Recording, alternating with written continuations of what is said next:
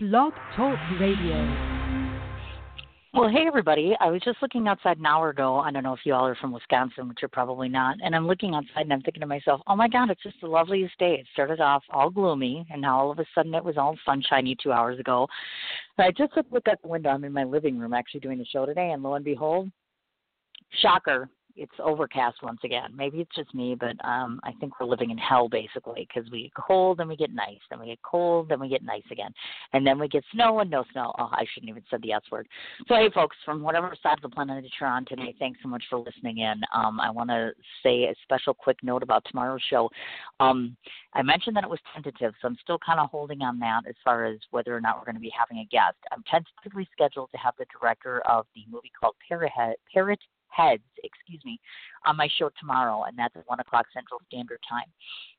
And he is a gentleman by the name of Bryce is the name of the director, actually. I met this person through a publicist friend of mine, and I'm so excited about it because obviously one of the coolest things, first off, is that he did a documentary about fans, not so much necessarily about the obvious person, which is, of course, these are Jimmy Buffett's fans, which are called Parrot Heads. But the fact is he threw it out there and did a fan movie, traveled to 35 different cities and towns to be able to do this. I've always admired the originality and the creativity involved with going to all sorts of different places and having all sorts of adventures, etc.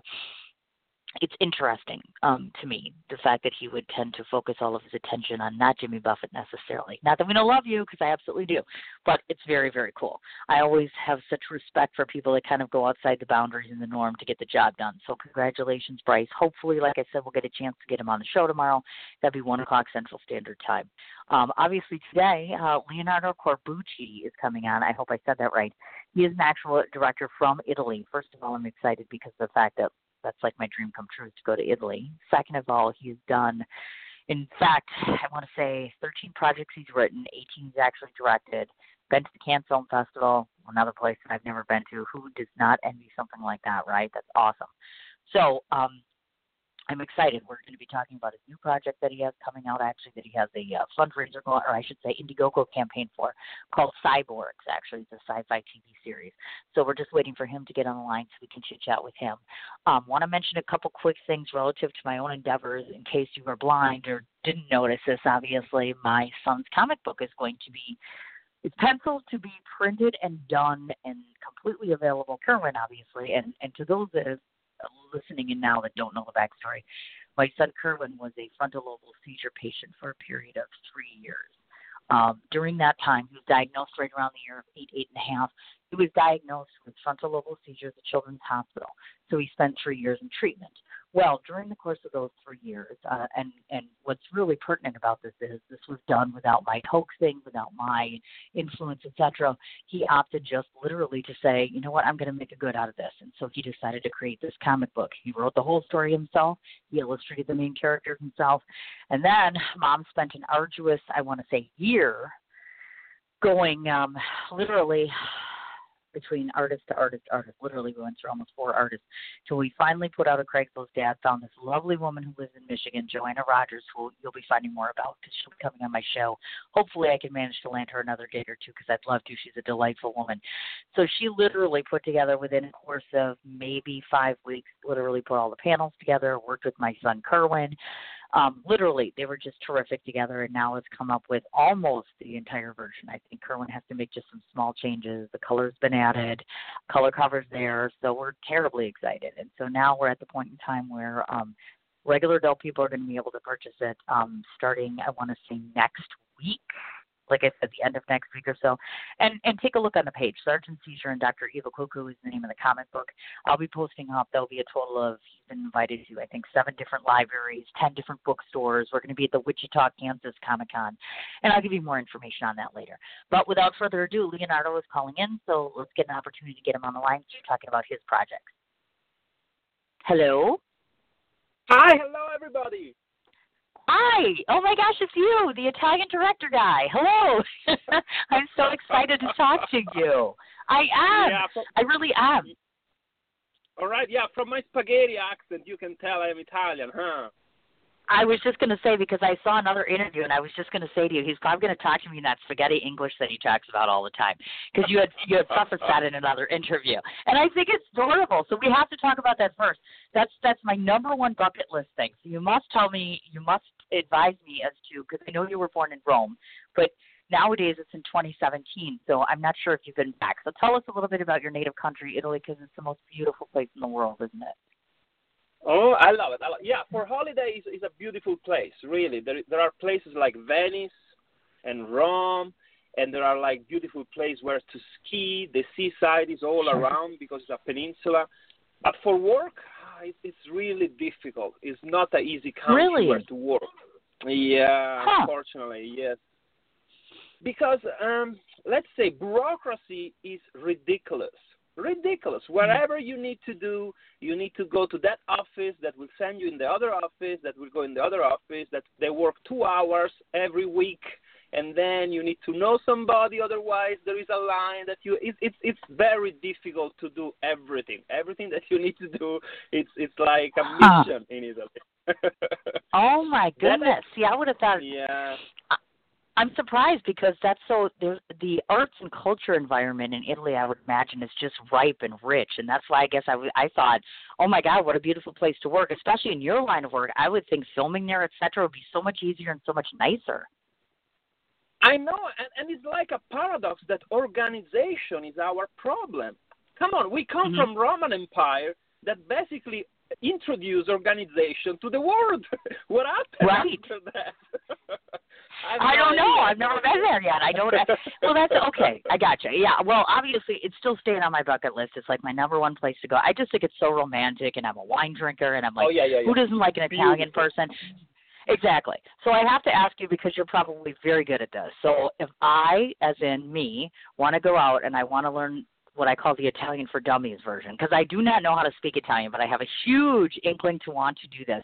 So tell me, is there such a thing as 3 easy steps, let's say, to learn Italian, or am I just going to have to struggle and practice? Or do you even speak? For sure. It's just move your hands and you're halfway there. First of all. Okay, I've seen that before. Then smile, and you will fix everything. Really, yeah. It's an easy language, and people, it's a very easy language because whatever you write, you say in Italian. So if I give you a book, you can actually learn Italian. This doesn't happen with a lot of other languages like English. In English, you need to listen one word before you're able to repeat it. Because if you read it and you never heard the word before, it's impossible for you to understand the pronunciation of the word. So in Italian, whatever you read in a book is exactly the same way you're saying that word. So I think it's pretty quickly and easy to learn. It's a language that is easy. Gotcha. The verbs are a lot of verbs like conjugation. We have a lot of forms of ending the verbs that come from Latin. But after a while, you can use the same time of the verb, so it will be easy to speak. I think it's a pretty easy language. Yeah. Okay, and you gotta go in places like Venice, and get lost in the canals. I don't think so. There is more romantic place like that. It's unbelievable, really unbelievable. Oh, that's so nice. How sweet. Look at this. See, I'm already getting excited about going.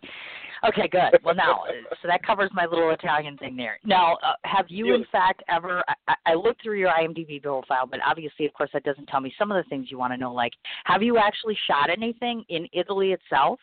Like maybe in your early career, et cetera? I was just curious to ask about that. Yeah. After film school, we did a feature film in 16 millimeters in film that was a Cinecittà story. So Cinecittà are the studios that are right there in Rome, and it's a very sacral place because it's where Fellini, Antonioni, Fellini did La Dolce Vita, 8½. So our masters did their movies right there. So when you enter in these studios, for us, there is a kind of magic because pieces of this kind of sets from the past are left and right. So it's like a museum film studio, It's beautiful. Nice. So I remember we had, after the film school, we tried to pitch this movie idea to the studios. And they didn't say no, they didn't say yes, they were thinking about it, but at the same moment that they were thinking about it, we start shoot. Oh my gosh, really? It was a crazy experience. Yeah, I was like 21, I think, back in the time. And we managed to finish the feature film that was an adventure, you know, and was a school project. I was not supposed to do a feature film, but a short film, but I did a feature film anyway. And I get in trouble for that, of course, because I didn't do what the school was telling me to do. But in the end, you know what? The school published the movie in the movie theater, and they did $250,000 profit. That was the beginning of my career, right there. Wow. So they complained that I didn't do the right thing, but they end up to make money, so they shut up, basically. Oh, sure. No, I understand. I do. I totally get it, actually. Okay, I noticed this, and this is pretty cool, obviously, because not every director gets an opportunity, and or actor or otherwise, but you have been to the Cannes Film Festival. Now, that's pretty high up in there. It's kind of like going to Sundance, et cetera. So talk a bit about, because a lot of the people that listen to my show are in the business or want to be where you are right now. So talk a bit about that experience. Obviously, Cannes is a little higher up there, you know, status-wise, and the people that show up there are different. So tell me what you learned from that experience. What was that like? Was it intimidating? Was it intellectually stimulating, meaning teaching you things, meaning networking, perspective, things like that? Because take us into that realm a little bit, because most of us have not gotten there yet.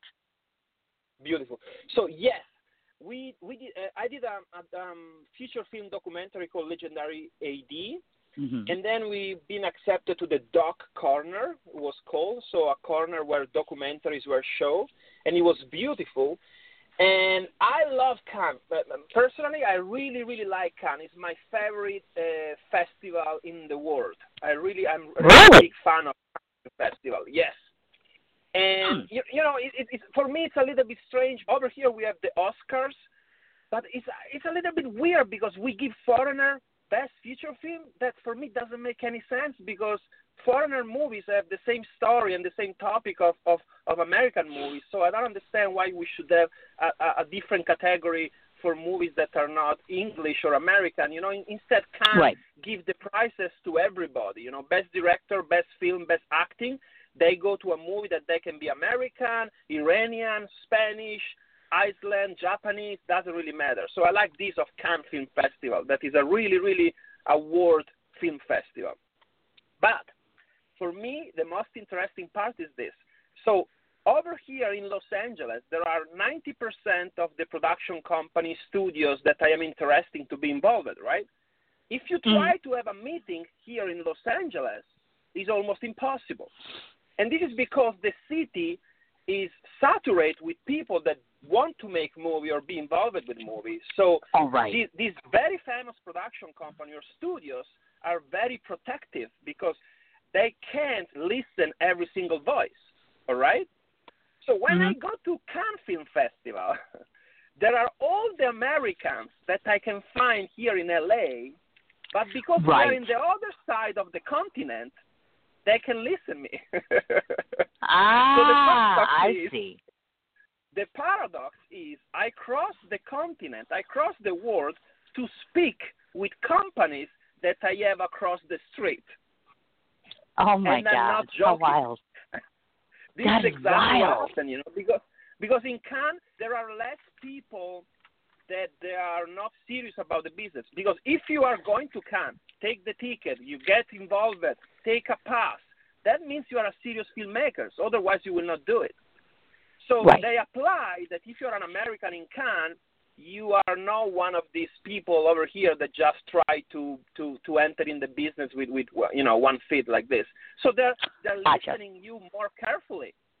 So for me, this was the biggest surprise. You know, I can finally meet studios and production company American in my city in Cannes Film Festival. Unbelievable. Oh, I bet. And more importantly, obviously, of course, like I said, the networking component of it, but did you also have time to check out some of the other films that are not yours? I know a lot of people go to the festival and they work the circuit doing their own projects so much that oftentimes they miss out on the cinematic portion of things. Were you able to catch anything really good, or is there a tip-off you can give us from some director out there that you're like, you know what, he's a flash, he's awesome, or she, I should say, whichever, anything that caught your eye? Yeah, absolutely, yeah, because when you go to Cannes, you basically you live in the festival. There are like, 12 blocks, and everybody are breathing the festival. There are movies projected every single time. There are corners with new activity like VR or maybe sci-fi corner, doc corner, and then there is something called Film Market that is another badge, and you go there and there are all the distributors and producers of all around the world. So when you go to Cannes, you enter in a cinema zone. I think more than everywhere else, even more than Sundance, because Sundance is a little bit smaller, is less glamour, but he was better for independent. Now I don't think so it's better for independent, but I think Cannes now is the number one market where you go. So I had few times to see movies, and I try to watch more as possible. The last time I went, that was last year, 2016, my favorite surprise was a movie called The Neon Demon. The Neon Demon. That was the same director that did Drive with Ryan Gosling. Oh. Do you remember that movie? Yeah. I do. Same director did another movie called Neon Demon and was shot in Los Angeles. And that was a surprise. I was really surprised about the movie, that the director is talented. So for me, that was the best movie that I watched at Cannes Film Festival in 2016. But also I liked there was the Iranian movie that then after that won the Oscar. He won a prize in Cannes, I think Best Actor. He was the Salesman is the name of the movie. And I really liked that movie as well. Yeah. These were my two surprises, let's say. And I gotcha. I had a little bit more time to watch like documentaries in the Doc Corner where we were selected, and there were beautiful independent documentaries. And it is also an experience to watch a lot of movies that they're struggling to find distribution. So you will watch. Sometimes I see movies after 5-6 years that I watched it in Cannes, and I'm like, how is that possible that this movie found distribution only 6 years after the premiere in Cannes? But absolutely possible. It's very often possible. So, gotcha. Okay, I see what you mean. Now, here's a question, because, again, this is for my listening audience, of course. I know that back in 2010, you became part of the Directors Guild of America. So I have a ton of friends who are obviously in SAG, which is, of course, Screen Actors Guild. So, of course, I want you to talk a little bit about, because, like, for instance, my SAG friends obviously get access to and get exposure to events, people, things like that normally you wouldn't by being part of the Guild. So if we have somebody out there who's an indie director that's listening and et cetera, you, as being part of the Guild of America, can you talk to us about the benefits or the bonuses and why you decided to be part of the Guild versus just staying on your own tread, so to speak? Because some people swear by the union and the Guild and say you have to do this. It offers you premium. So talk about that a little bit, if you would. Absolutely, yes. I am a member of SAG as well, and WGA, that is the one of screenwriting. And in my life, I'm not really a big fan of union, to say that unions in movies are the best, and especially the DGA. The DGA is my favorite union, and I love it so much. The reason is because we are really a big family. The feeling is that you are part of a group of filmmakers that are very united. And I didn't feel that on the SAG. You know, when entering SAG, I'm like, oh, welcome, congratulations, you're part of the ocean of SAG people in the world, you know. And you actually enter in the SAG because of contract issues, I think. You know, you're obligated in some cases. And WGA, you enter in the union because you wanna defend yourself as a screenwriter with a production company or a TV show that without you to be in a union, they will do something that they will not do if you're a union. But the DGA is completely different. It's really the feeling of being part of a group of passionate people, and there are a lot of meetings. Like I was looking for interview an Asian first AD for my documentary Legendary AD. So I enter in the Asian diversity group for ask if they would help me at the DGA, and they were wonderful. They were the best, and they give me all the connection. And then sometimes there is a meeting where the DGA is judging some other directors that did something not really good, and so like a court, they call the filmmakers, they ask them why they did that, and then all together we decide what to do. It's like the Jedi Council, really. Well put. That's actually really well done, actually. I'm so happy and proud to be part of it. I think it's one of the most beautiful things that happened to me recently. I really like it. And then rather than like psychological support, the reason why you enter is, first of all, the DGA fight all around the world to find out your movies and calculate your how do you call it, the when the movie is being shown somewhere else, and for copyright you get residual. So it's actually helping you on calculate residual. That was very helpful for a couple of movies that I did. I never received a penny, but I start to receive small checks. They were small, but at least was something, thanks to the DGA. Sure. So that's very important. Gotcha. And then when you do contracts, they help you. Like, for example, the distribution of Legendary AD, the distribution contract was obligated to follow the DGA standards. And with my distribution company, with the distribution company that we work with, that is Summer Hills, when he asked, are you part of any union? I'm saying, yeah, I'm part of DGA. So he couldn't really fight to don't make a DGA contract for distribution because he was obligated to, And if he wasn't obligated, I don't think so he will do a DGA standard contract because it's a little bit more on my side rather than his side. So I think it helps also in this way that when you distribute your movie or when you work in TV or production company, they give you some minimum guarantees inside the union that is much better than not be part of DGA. So I gotcha. That poses an interesting question in terms of, because you're part of the whole DGA thing, obviously. Here's another interesting question, because this has been brought up before, obviously, from other people, et cetera. When you become part of the guild, as far as that goes, like, for instance, you've been directing and doing other things as well as writing, and I don't want to forget that. We'll go back to that, obviously. But here's one I want to mention as far as this goes. There are some people out there that are working in the indie circuit, including yourself, that oftentimes it's not financially feasible for them to be part of a union, obviously, because, of course, you're taking away, as you know, when you make a film, you're taking everything you have and putting into it, whether it's props, whether it's this, whether it's that. And so that's kind of the reason why I asked that in terms of, if a person's listening right now and they can't be part of the DGA, is there something that they can participate in that maybe is to a lesser or a lower level? Do you know what I'm trying to say? Yeah. Meaning if they can't get the person the benefits from that, is there a way for them still to try to get some of those benefits? Because obviously nowadays, contractual work as far as being a director, you need to have your P's and Q's put together, to protect yourself, obviously, too. Yeah. I think there is the equivalent. That's funny because I was there yesterday.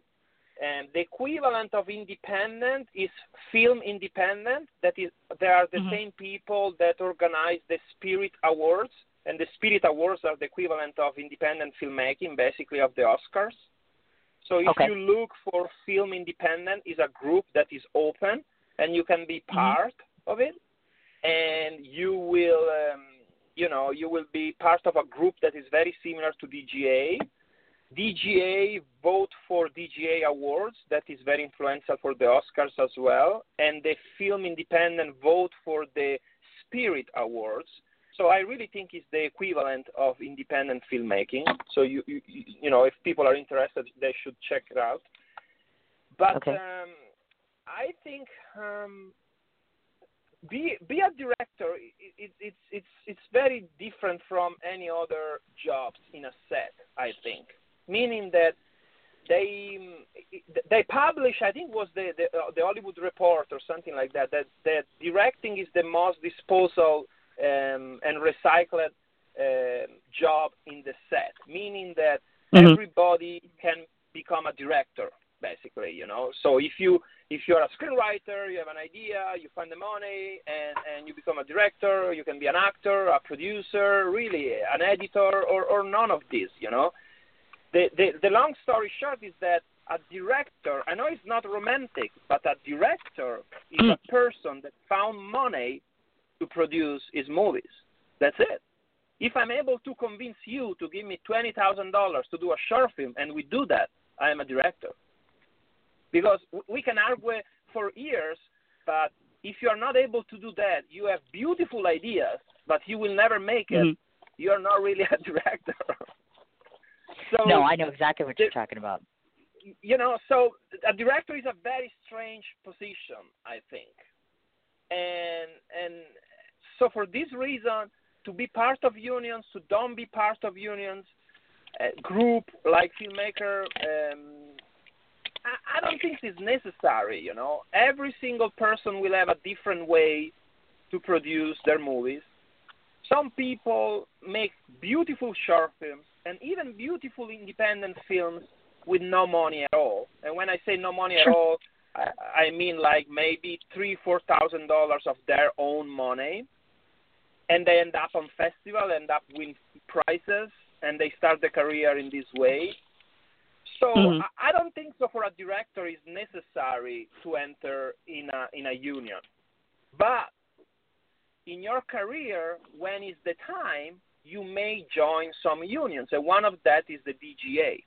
When I started, when I was 21, 22, for me, I don't think so it was important to enter in the DGA at that point because I was traveling all around the world. I was trying to make movies with no money. And also that was good for me to make a movie with $5 million, There is a path that you need to follow as a director.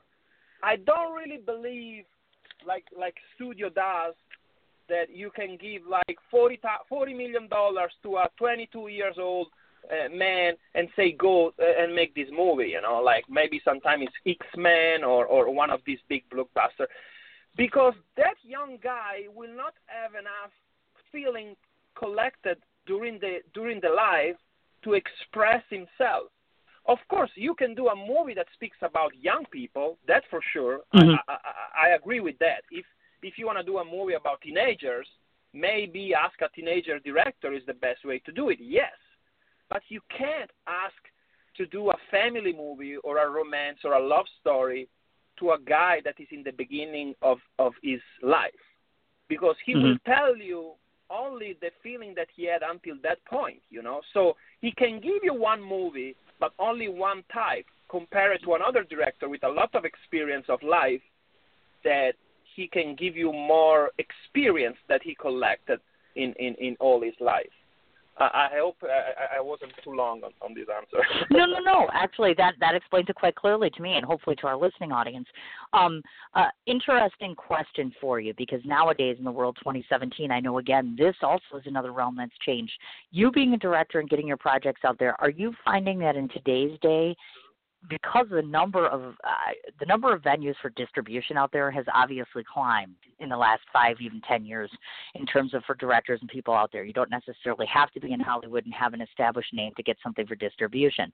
So do you think in some ways with all these new platforms it's gotten easier, or has there just been a multitude of new platforms, but it's gotten harder to get distribution? You follow me? Absolutely easier. I think there isn't better time of today to be a director. Today is the best time of the history of this planet to be able to be a director. Believe me, in the past, more you go back, was brutal, To make a movie was insane. There was only film, and you need to cut this film, and the sound is very hard to record, and you need to put together the sound with the film. And it was insane the way to do a movie. And then after you did a movie in the past, you need to talk to the distribution company that they were basically sharks. I remember my first movie was about Fidel Castro in Cuba, and distribution back in the time was TV, DVD, or cinema. That's it.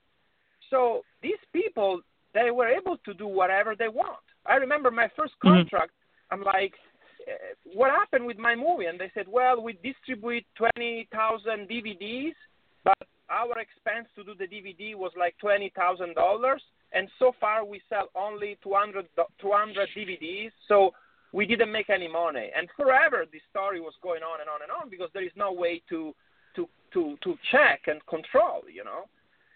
And so today, first of all, the amount of projects and the amount of movies and the amount of TV shows, and I really want to underline TV shows because today the best thing you can do for a director is a TV show. They become so cinematic, and they're not anymore like the 80 or the 90 where, I don't know, MacGyver, that I love it, or the A-Team was an episode that starts and finish, and then the next episode have nothing to do with the previous one.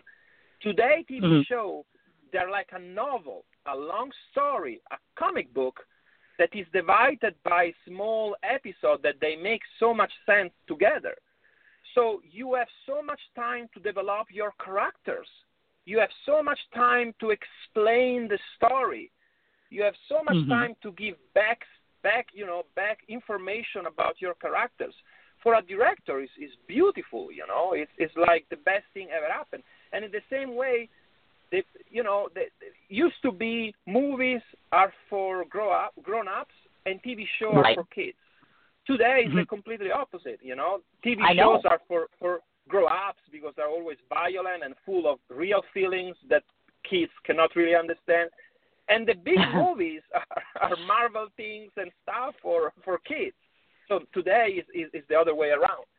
So going back to the question, all these channels like Netflix, Hulu, Amazon Studios, they need so much content that they're really making a TV show every 2 weeks. I don't know if you noticed, but there is an interesting TV show, commercial, every 2 weeks. I can't catch up as a watcher about this TV show. I don't have the time to watch all the TV show that I am interested to. And this is my business, you know. I'm not a normal audience. I need to watch these TV shows because it's my work. And I can't. Oh, of course. So, and now, you know, when I go to speak with studios, because the studios, there is a better phenomenon. There is a very interesting things going on. The studios are afraid. Oh, yeah, I'm telling you, the big studios are afraid of this new phenomenon. They are afraid to lose the piece of the cake. So now the big studios are more open to try to invest in projects that are small in the beginning and they're growing because their formula is not working anymore, you know. They need to enter in this kind of TV shows. So right now, for the first time in my career, I can have a conversation with Universal, you know, Paramount. Before didn't happen because they were like they had that system to make movie and distribute movie, and they were very close. Today, instead, because the competition is so high, they're obligated to open the door to new filmmakers.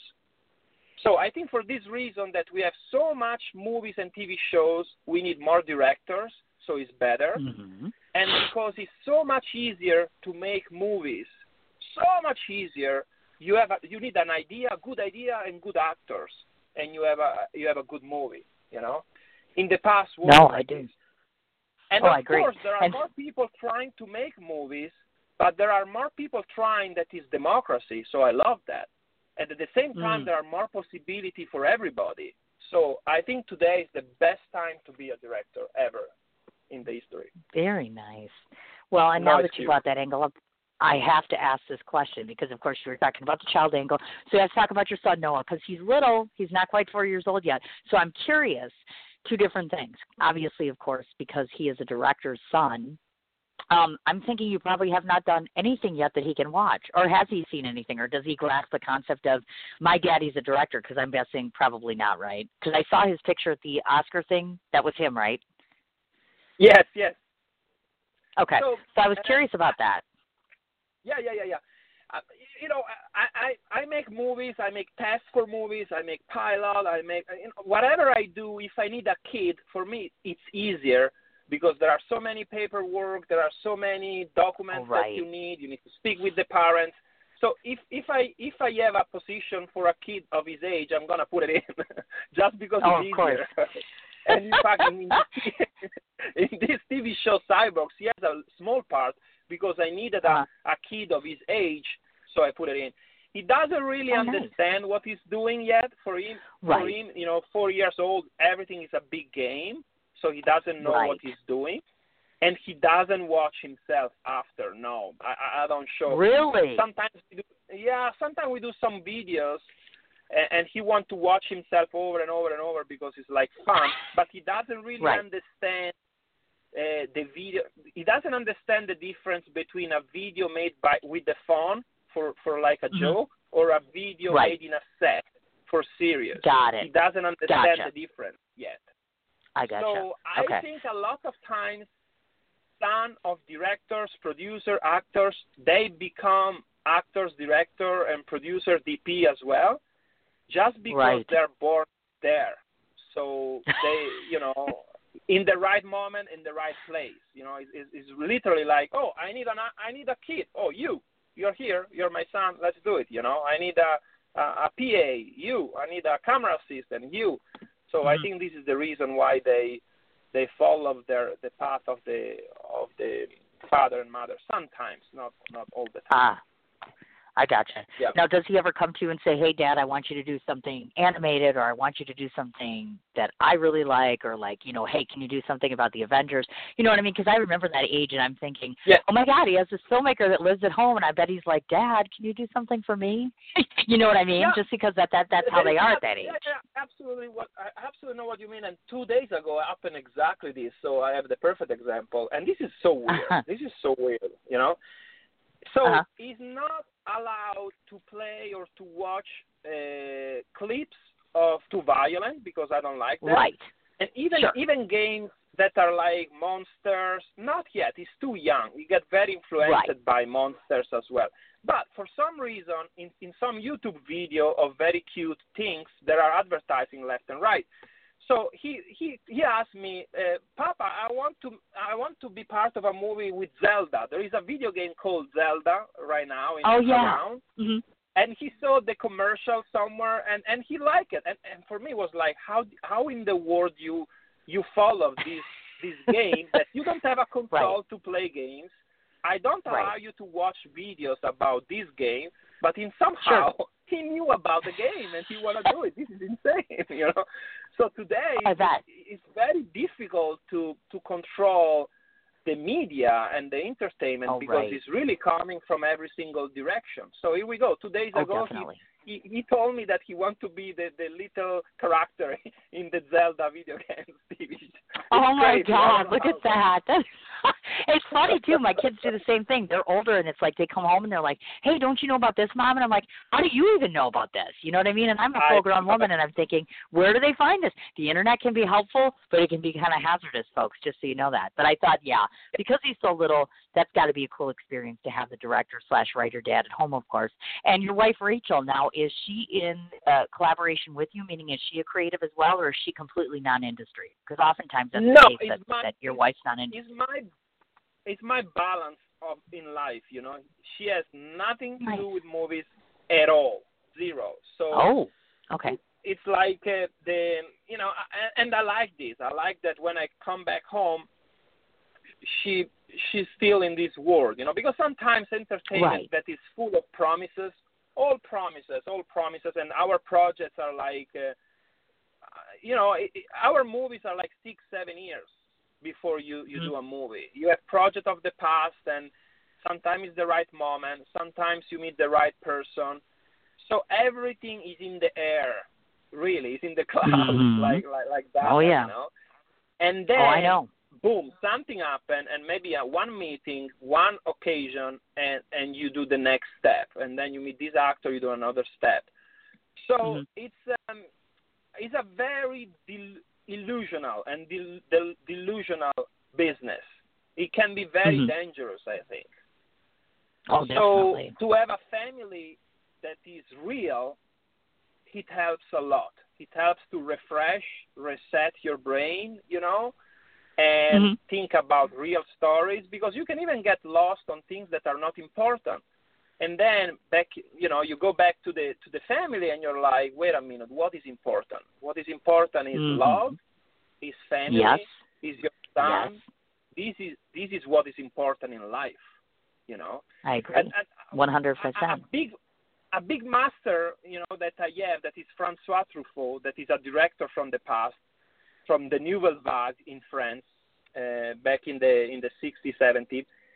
He said, what is more important, life or cinema? And this question, of course, was rhetorical, but because you need to understand that even if cinema and movie business is your life, like it is for me, are you really sure that real life is not more important than movies and cinema? Because it's from real life that you make movies and stories. It's not the other way around. Correct. So I agree. This is something very important, I think, for a filmmaker, and you can lose your control very easily, especially in this town, in Los Angeles. So it's good to have a balance. I think filmmakers should have a balance, and they need to find their balance. How they're able to find. I surf one per week, for example, or I try to surf one time per week. And this is reset my balance as well, I enter in the water, I stay there, it's you and the water, nobody else. The waves are coming. You take one wave, you take another wave. And that in somehow reset my brain of every day. Oh, run left, take the car, go right. This guy, he want to fight with you. He want to take advantage. This other guy need you, Everybody use each other. And boom, boom, boom, boom, from 8 o'clock to 9 p.m., you go to sleep, wake up again. So when you surf, for me at least, you reset your brain and your body. And so you're able, much fresher to start again. I think every single person is different, but they need this balance for sure. Oh, no, I agree with you. And kind of like some of us get to go to places like I saw you did the whole Oscar after party thing. Way jealous. Oh, my God. I saw you in a little tuxedo, and I thought, how much fun was that, I wonder? Oh, my God, that must have been a blast for y'all. It was a lot of fun. So we started the idea for, entertain the fans of Cyborgs, this TV show that we are doing, and they said, okay, I'm going to pick you up all the actors of the main actors of the TV show. I have a big car with 7 seats, a Q7, and I'm like, I want all of you in my car, 7 people, and we're going to go to party together, and it's going to be fun. We're going to make some videos here and there. And we did it, and it was a lot of fun because more you create a family, an attachment with your actors, more you are like a group, are enthusiastic people together, and better is for the project, I really believe in that. I really believe that you need to, how can you say that in English? You need to connect with your actors. And all these little adventures, all these little adventures, they help to connect with your beautiful actors, beautiful creatures. Gotcha. In fact, that's probably why, and to you folks that are listening in, one of the things that I saw that is super cool is that you decide to do on and off Q&A sessions with the cast of the film. So randomly, they'll be doing question and answer session. That's awesome because I don't see a lot of directors that do that. That gives people exposure to the people, the cast, get accustomed to what they look like, who they are. That's a really neat concept. Have you done that for other films, or is this just kind of the first test run you've had with the Q&A? Because it's great. This is the first time, in fact. This is the first time, and I think, like you said, is related with new technology, new possibility. Now we have the possibility inside the project. They give us the tools to do live Q&A, and we're doing that. And actors are really happy about it because when they're doing a project, more people are interested in what they're doing and more pleasure they have, because it's in the nature of an actor. If you don't notice an actor, he will be sad because he wants to be an actor to be noticed. So all these Q&A, people asking questions, they were very, very happy. And me like a father, because I feel like a father for these actors. Sure. I'm like, oh, look at my son. He's happy. That makes me happy as well. That's neat. So I think it's something new. and I think it's really, really good to like gain more followers and gain more people attention, and and be able to explain more about the project, and to know questions that fans can actually ask by themselves. If you have a doubt about a TV show, think about it. Let's say that you are a big fan of The Walking Dead, and now you have a question, you by yourself. Can you imagine if you can ask Rick, the main actor of the TV show, a question face by face? I think it would be the coolest things ever. So it would, but I really I really hope other TV show, even the big TV show, they can do something like this, because it will be very, very, very gorgeous. I will be one of the guys calling these people. And me too. Being like, hey, can you answer my question? No, I totally think that's awesome, actually. And I saw, to you folks listening in, of course, Cyborgs, which we're going to talk about, which is a sci-fi television series. Now, I'm going to venture to guess, because I've seen on your wall and I've watched and looked at enough things to know you must be a huge sci-fi guy, because I saw that you posted up this stuff about robot clones and things like that. So you must be really deep into the whole alien/sci-fi thing as a person, not just the director, I'm guessing. So I am a big fan of post-apocalypse scenario. Okay. I'm not a big fan of aliens and sci-fi, that direction, but I am a big fan of post-apocalypse scenario, because for me, it's very interesting to follow characters in a post-apocalypse scenario, because everything reset. In our society today, we are so afraid of the opinion of other people that we are never, ever, ever ourselves in the world. If you think in a post-apocalypse scenario, there is no time and no meaning to act somebody else. So boom, in one moment, you must be yourself, and you need to survive. For me, this is absolutely a pleasure. So you can give me wherever you want. For me, everything is an excuse. Zombies, cyborgs, robots, aliens, whatever is the reason for the post-apocalypse scenario, I don't care. I will accept all of them. Nice. It's the situation. It's the situation that I'm a big lover.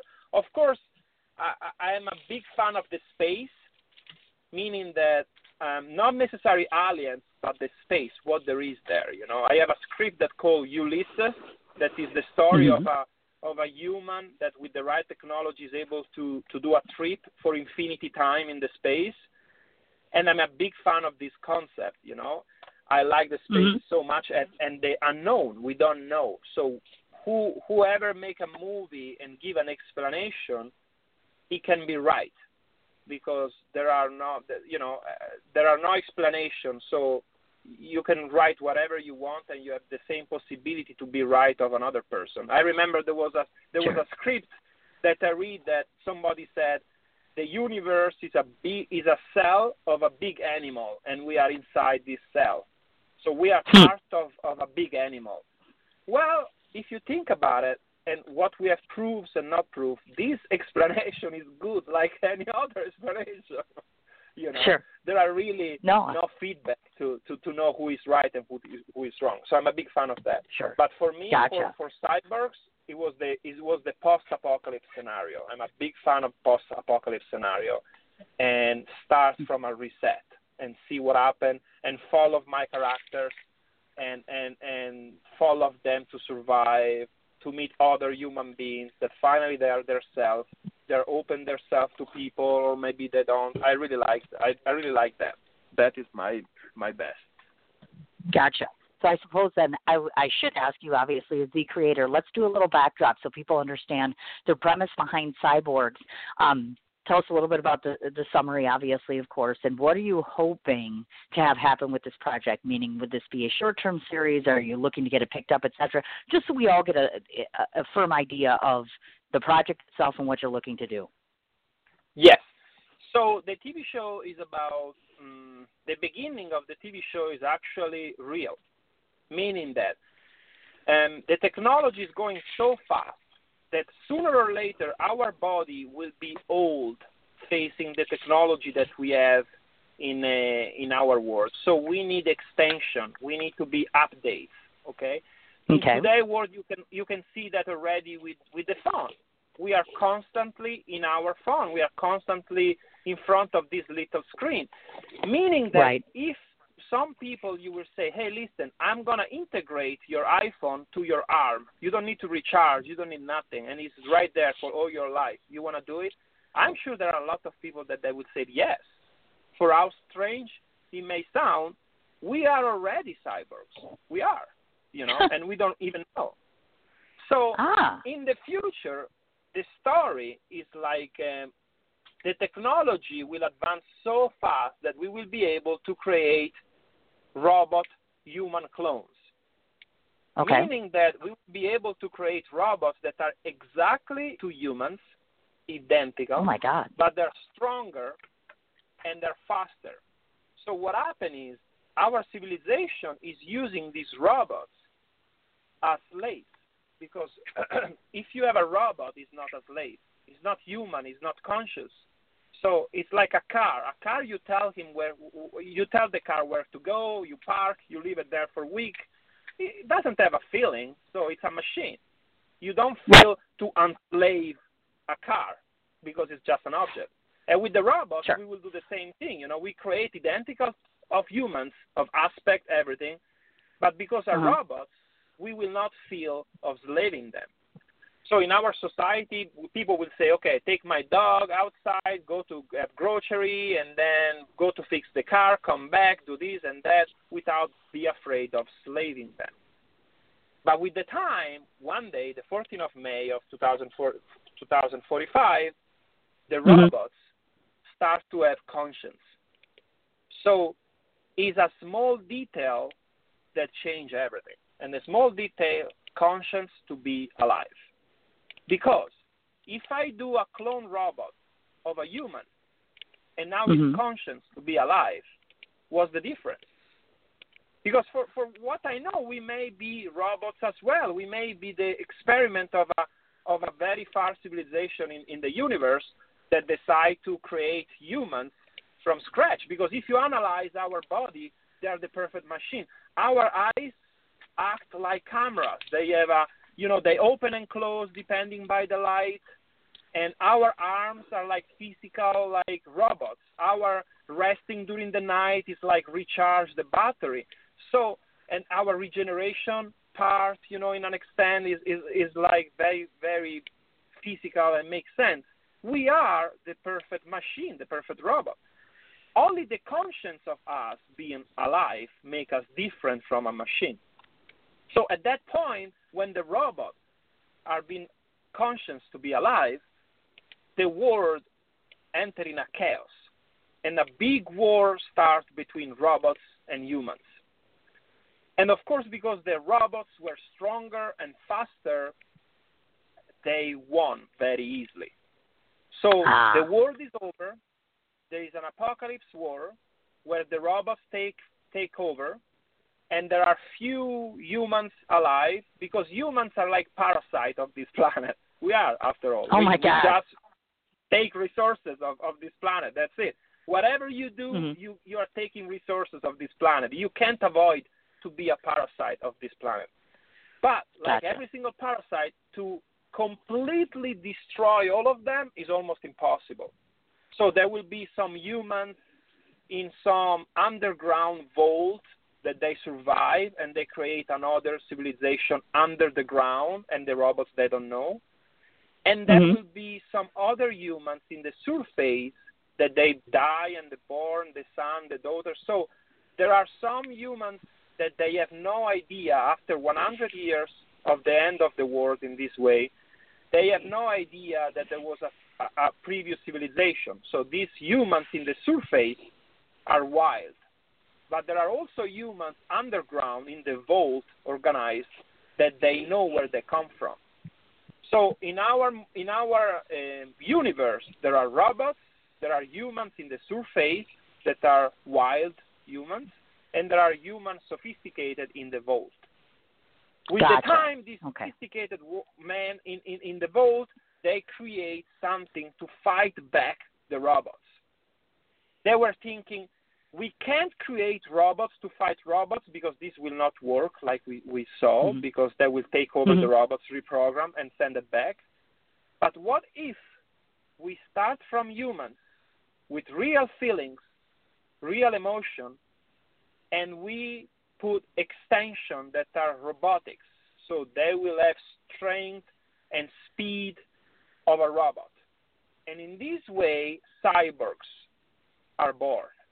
A group of cyborgs that they come from human bodies, human people, but with extensions that are robotic. And with this group of 10 cyborgs, they start the fight back with robots. And our TV show starts there. What happened after that? And what I like is that there are a lot of flashback of the past of these cyborgs. Who are these cyborgs? Why they become cyborgs, you know? What was their place before the apocalypse, you know, and all this information. And then answering the second part of the question, you said, I would like to be a TV show. For now, I have the first season wrote, so there are 12 episodes, plus the pilot, so 13 episodes, 30 minutes long each.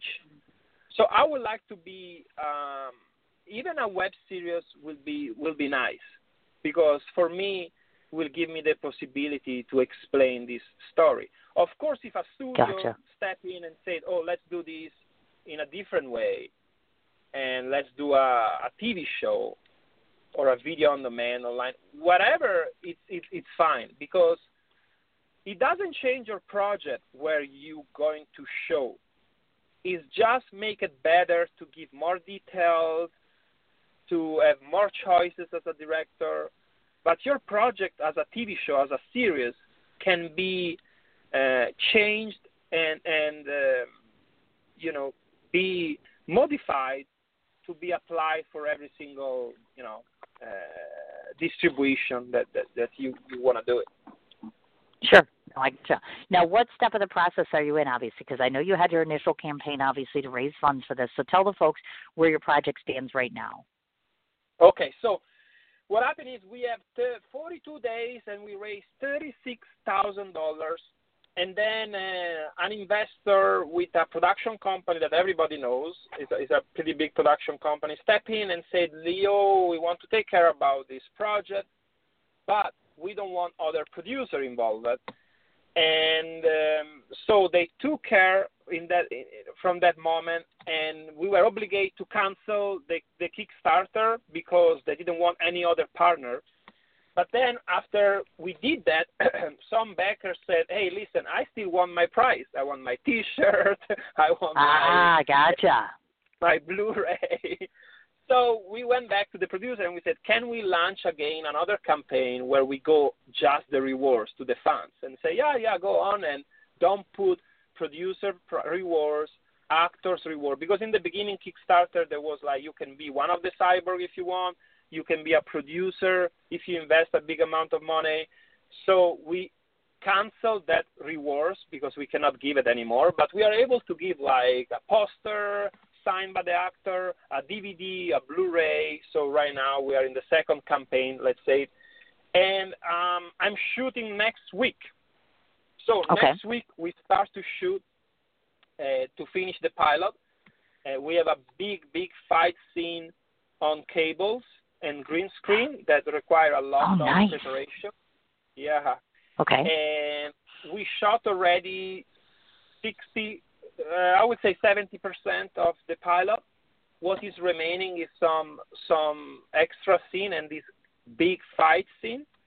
And I think in 3 weeks we are able to finish. Right now I'm polishing the script again, and next week I'm gonna shoot the rest of the pilot with this new producer.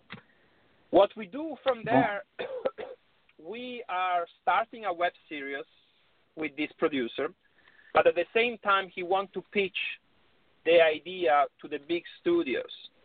So we're going to follow in two different directions. One is already public out there. You can go to the website and watch the episode. But at the same time, this producer, at the same time we are producing the shows and the episode one after another one, he will go around the studios and pitch and say, hey, look, this TV show works. They found the money from the fan base, $36,000, that is not common for something from zero. They have fans already. They involve it. They have a lot of social media followers. They're ready to go the next step. And they're already producing the TV show. So if you guys want to put it in the next level, we can do it because we did all the development work for you. Right. So basically what we did really, we did all the research and develop job already for free for a studio. So in this way, if they invest on us, they will save a lot of money of pre-production and develop of the show, basically. And this is what we try to do. Gotcha. I understand. Now, if folks want to, I know that you have the Kickstarter campaign up that they can go till now until that's April 5th, right? The page with the perks on it is listed. That's going till April 5th. Is that correct? I just wanted to make sure. Yeah, the first Kickstarter is over, but the second Kickstarter for the rewards, if people want to be involved, it's still there. It's open. You go to 00cyborgs.com and automatically you can go to the campaign and you can choose the rewards. You can follow the Q&A. There are a lot of interesting stretch goals as well for the fans and the supporter. For example, we will publish the picture of the bakers and we will put in a poster, and the cyborgs in one of the episodes that will find the poster.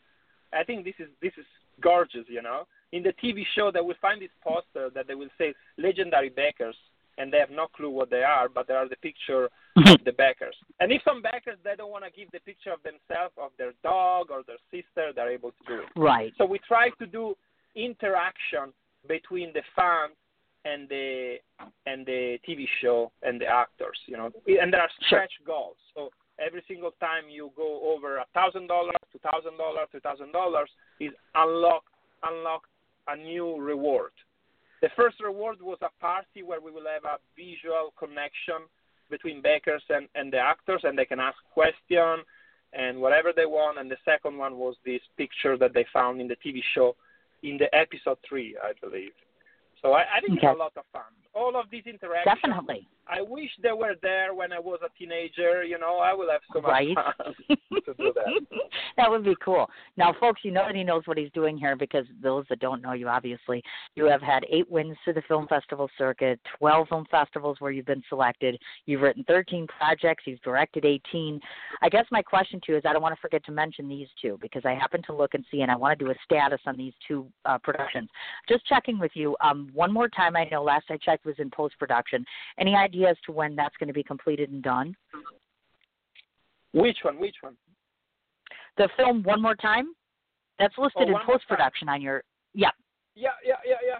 No idea, because when the investment in one project stop, you basically need to follow other projects that they get more funds and more investment.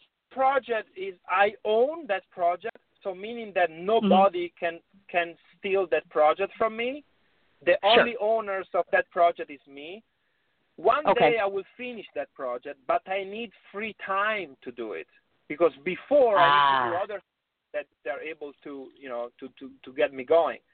And one day I will finish the project. I promise. I'm really attached. I'm really attached in that movie because one of the actors is Otto Jensen, that is a friend of mine, an actor from Burbank that he was 100 years old and he died. So I'm really attached to that picture because it's his last movie.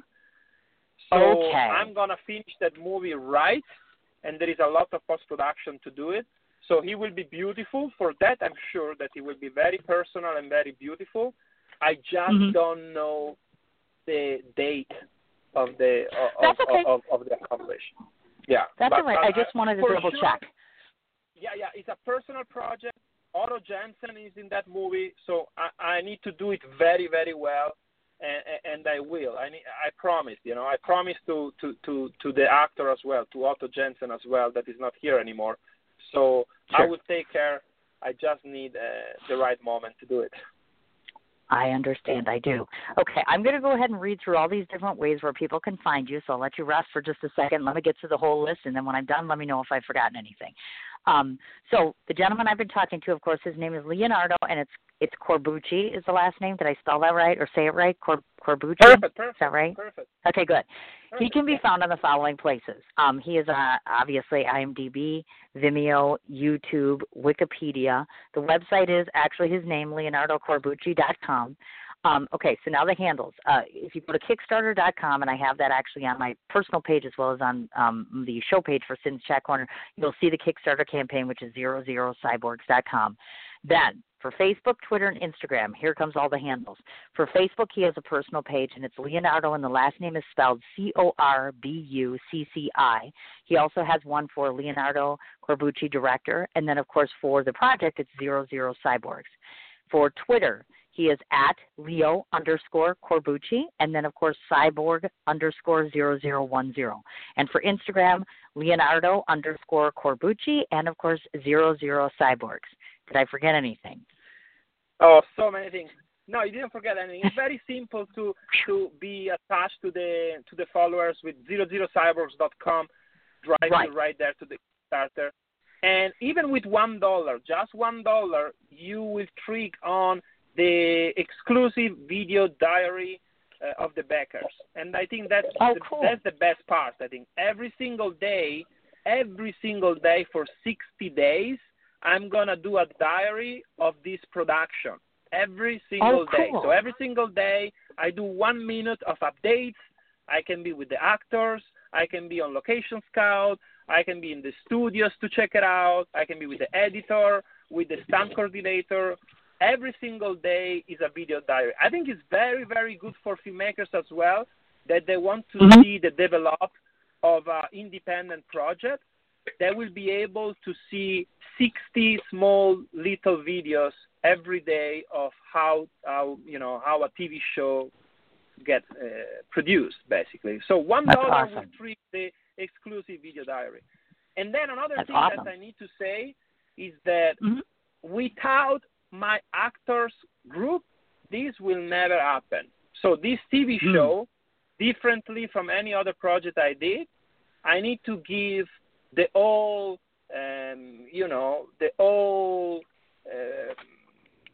prize and reward, the all merit of the actors that I involve. They're a young group, but they are absolutely the reason why this TV show exists. And they're all the cyborgs. You know, the name of the cyborg are C1, C2, C3, C4, C5, and especially C10, that is the main character, Harry Holmes, is absolutely his merit if all these TV shows start. Because in the beginning, more than 6 months ago, we start shoot and nobody knew nothing about this project. And I just told him, come here, let's go to this storage place. This is your script. Look at here, look at left. So he believed me 100% without nothing, no information at all. And this is crazy, you know, for an actor to be so devoted to a director and a project. I really need to give all the merit to Harry Holmes, my first main actor, and all the other cyborgs. This is their TV shows, not mine. I bet. They are the best. That's wonderful. And they deserve everything from now on that this TV show will bring. That's it. That is awesome. Absolutely. Well, my goodness, this hour's gone by so quickly. I'm so glad that you came on, and I feel so blessed to have you. You're just such a modicum of talent. And I was just sitting here, and I'm thinking to myself, because I heard your time schedule, and I'm like, I wonder if I could convince him to, I have my film festival. My film festival is actually coming up in June in New York City. Obviously, it's a film festival. Right. However, there are components relative to film in there. And so I thought to myself, you know what, you and I should probably have a conversation outside of the show and talk about how in some way we can incorporate your work into the festival, just because I'd be disappointed if I didn't have something of yours. Thank you so much that would for be this. so cool. Definitely. When we get off here, I'll make sure that when I send you the link for the show, because by the way, it takes about 2 hours for the show to archive. So once it gets done, give it about 2 hours. I'll send you the link. I'll send you the information on the festival. I wish that you weren't LA based and more New York, because obviously, of course, I'd snatch you up immediately and have you on panel. I can guarantee you that, because you fit the writer panel, you fit the director panel. I'm like, you would be a wonderful addition if you weren't so darn far away. Ugh. All the good people are in LA sometimes, and that kind of sucks, but that's okay.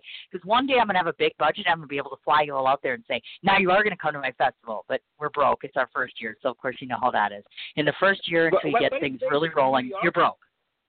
It'll be in New York, actually, the Producers Club. Mm-hmm. But I love New York. Every single excuse to go to New York, I love it. Because exactly. That's New right. York See, so we have to talk about that. I feel like I am a New Yorker, you know. I think when you spend more than 1 month in that city, you become a New Yorker. Right. Exactly. See, now you understand how I feel, too. That's exactly right. I have a huge love of New York City, so I thought, well, my festival belongs in New York City, of course. And so I'm moving there in 7 years anyway. So I'm like, this is kind of a nice segue. I'm getting used to being here in Milwaukee. I've been here my whole life. Now it's time. I'm in entertainment, so let's move to where it's going to be vital. So yeah, I'll when we wrap up, like I said, give it a couple hours. I'll send you the link. I'll send you the information. Please consider participating. I would really feel very blessed if you would allow me the opportunity to share your work with others, because I think you're just a huge talent. I would be so happy Spaghetti to do English. It. Absolutely, yes. Yeah, it's wonderful. Well, I will let you go because I know that you were driving. You actually had to stop and pull over just to do this. So thank you for giving me a good hour's worth of your time. Folks, before I forget, the campaign is up on my page, obviously, and my show page as well, clearly, certainly. And don't be a stranger, my dear. If you want to come back and promote any and all your projects, just come on my door whenever you want, anytime. Thank you so much. Thank you so much for the space, and thank you so much for letting me explain what we're doing. Thank you. Of course. I'll be in touch, my dear. You have a great afternoon. Thank you so much. Bye-bye. Bye-bye now. Wasn't he wonderful? Oh, my gosh. Those Italian people are lovely. So, and my great thanks to Leonardo, of course, obviously, for taking an hour out of his day to come on the show. Thanks so much to all of you listeners, too. Without you guys, we certainly wouldn't have a show. One more time in the roundup, his name again is Leonardo Corbucci. He is on YouTube, Wikipedia, IMDb, Vimeo. The website is leonardocorbucci.com. Kickstarter.com, look for 00cyborgs.com. That's the perk project, meaning they've raised the funds that they want to give you the perks. Facebook, he has a personal page as well as a director page and 00cyborgs. Twitter is at Leo_Corbucci and then cyborg_0010. And on Instagram, it's Leonardo_Corbucci and 00cyborgs. Again, my very deepest thanks to the lovely director that he is, Leonardo, to you folks for listening in and having some patience as I went on and on today. Like I said, tomorrow's show is preliminary, meaning that we're going under the guise that, yes, I'm still going to be online and live. Check with details on this as relative to my show page. I hope you guys have a wonderful night. It sounds like I might have a date with my daughter finally this evening. We'll have to wait and see. So if we don't get a chance to talk to you tonight, tune in tomorrow. Take care, guys.